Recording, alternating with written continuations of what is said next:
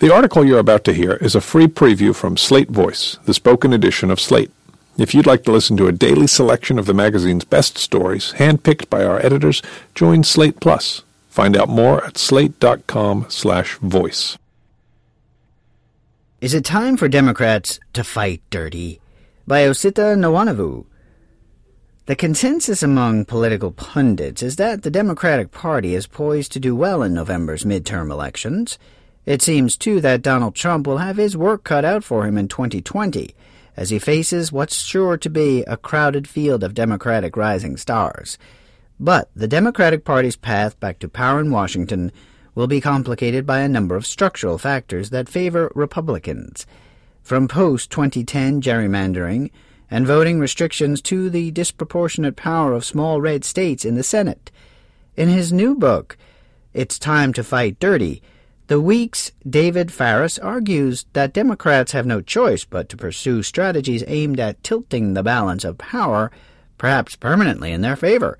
The ideas he advances go far beyond age-old proposals like eliminating the Electoral College. Farris would have the next Democratic Congress and president, for instance, create several new Democratic-leaning states and pack the Supreme Court with new seats for liberal justices. Last week, I spoke with him about his strategic agenda. Osita Nwanavu. The argument you're making here in sum is that the time has come for Democrats to throw out some parts of the rulebook of American politics and embrace radical structural strategies on the third rail, because they may violate one norm or another. What convinces you that we've reached a moment where playing dirty, as you say, is necessary? David Farris. I think the breaking point for me personally was the Merrick Garland fiasco, which was really an unprecedented abuse of the Constitution's lack of clarity about what advise and consent actually means. And it was the culmination of 25 years of increasingly hardball tactics coming out of the Republican Party. Those tactics started at the fringe and then became mainstream over time. In the early 2000s, they redrew Texas's congressional districts in the middle of the decade. This kind of stuff. But that obstruction really got out of hand during the Obama administration. It turned the public against the president's party, and it delivered all three branches of government to the GOP.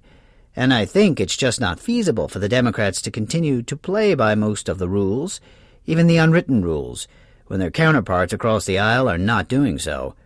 Beyond the shock of the election, there's also time pressure. On climate change, you write, if Democrats keep alternating power every 4 or 8 years with the gaggle of climate deniers and dirty energy shills currently in charge of the Republican Party, all of our children are going to spend their golden years spit-roasting to death in a blistering hellscape that will make the plot of Waterworld look like a naive aspiration. The projections there are genuinely bleak, but more broadly speaking, part of your case is that we're at a moment of crisis, and that we can't afford to rely on the outcomes of the next few elections to pass the policies we need. Right, exactly, and I think some of the urgency definitely comes from just this long ideological march off to the right in the Republican Party. That to me is dangerous because the Republicans are no longer committed to the spirit of the constitutional framework as it exists, and they're committed to policies that are going to wreak incredible havoc in this country. We're starting to see that with climate change. The hurricane season last year is just a taste of what's coming. That doesn't mean that we rig elections. That means we use the same tactics that are being used against us in order to level the playing field so that the arguments can win. So let's get into some of the proposals here. I've decided myself that if the Democrats hold the presidency, House, and Senate after 2020, they should seriously consider eliminating the filibuster, granting statehood to D.C. and Puerto Rico, and seating senators from both. None of this, by my reading, would require more than simple majorities. In the book, you go further and say that the Democrats should admit 6 more states by breaking up California.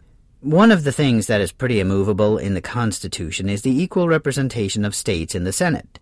It's just incredibly unfair that the 38 million people of California have the same 2 senators as 600 or 700,000 people in Wyoming and North Dakota.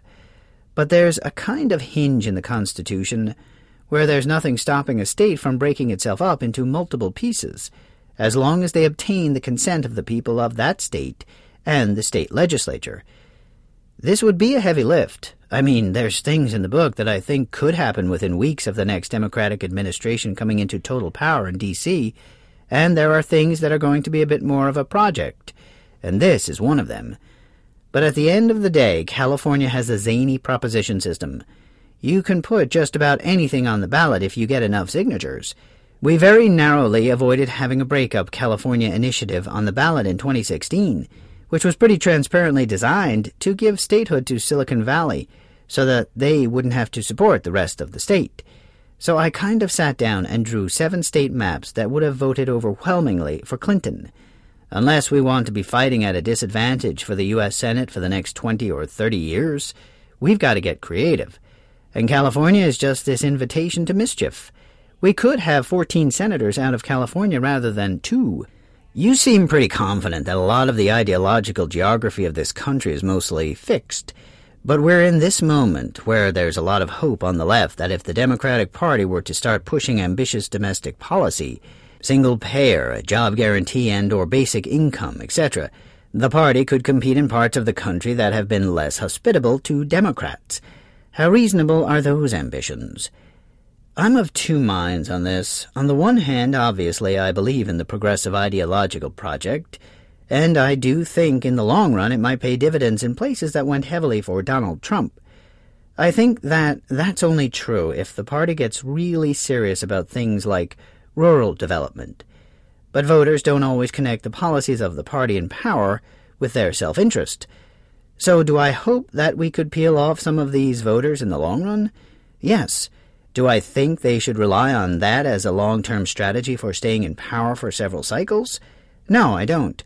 I think that the policy needs to be paired with really deliberate and pretty ruthless procedural warfare so that when we do fight about these issues, we don't have to come from a deficit to win the House or send policies over to a Supreme Court with a 5-4, 6-3 conservative majority.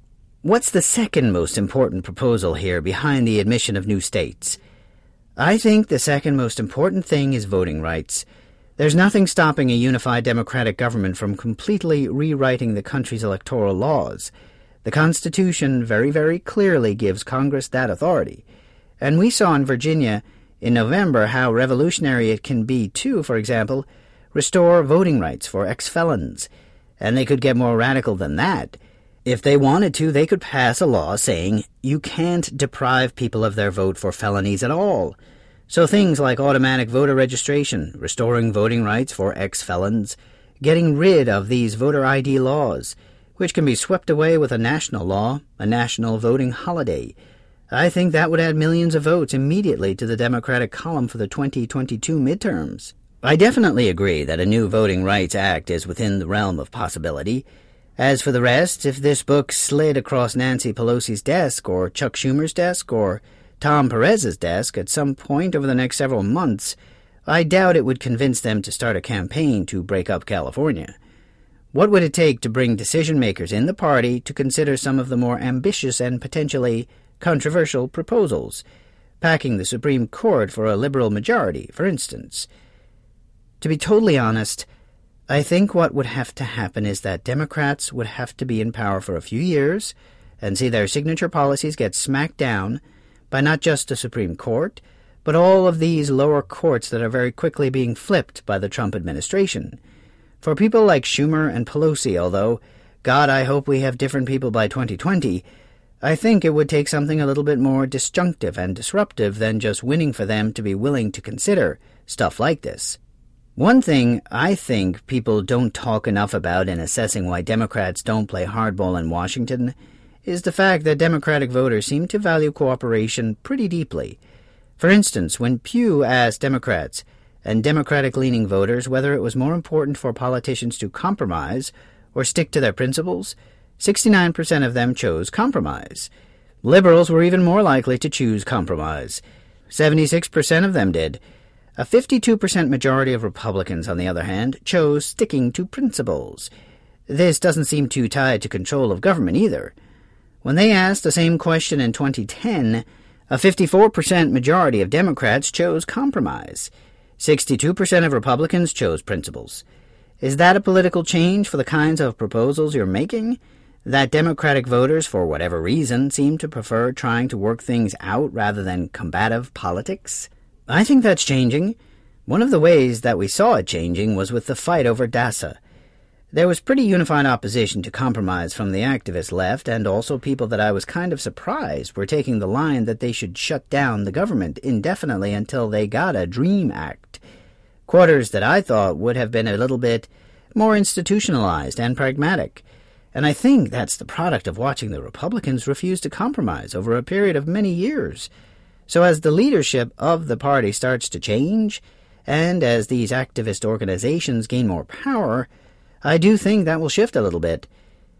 Are you worried at all about the risk of escalation if Democrats pursue the strategies you propose? What will the Republican response look like?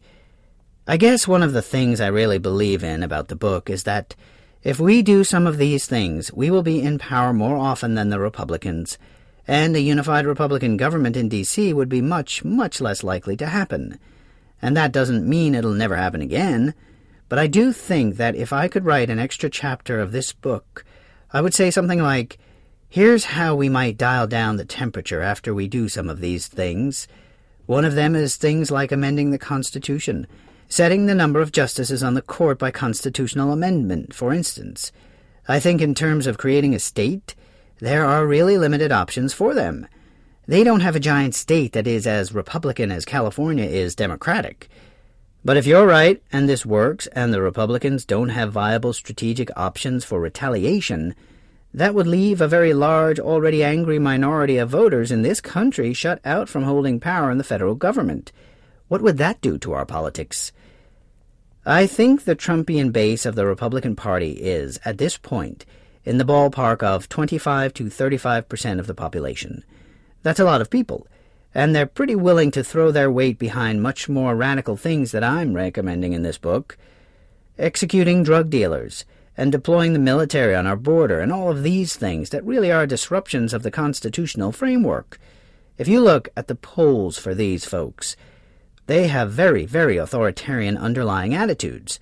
But I think the best way to make them less angry is to really pursue some serious structural economic changes in American society that would reduce inequality. I don't want to get into Bernie versus Hillary stuff, and I think racism is also super important here. But I do think that the party would have better luck reaching some of those voters if some of them didn't feel like their economic lives hang in the balance with every paycheck.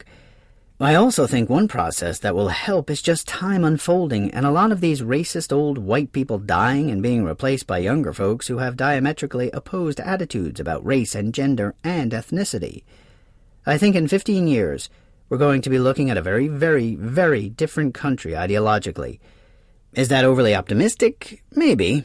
And there will be a response to all of this, of course. But I think there's going to be a reactionary response no matter what the next Democratic administration does.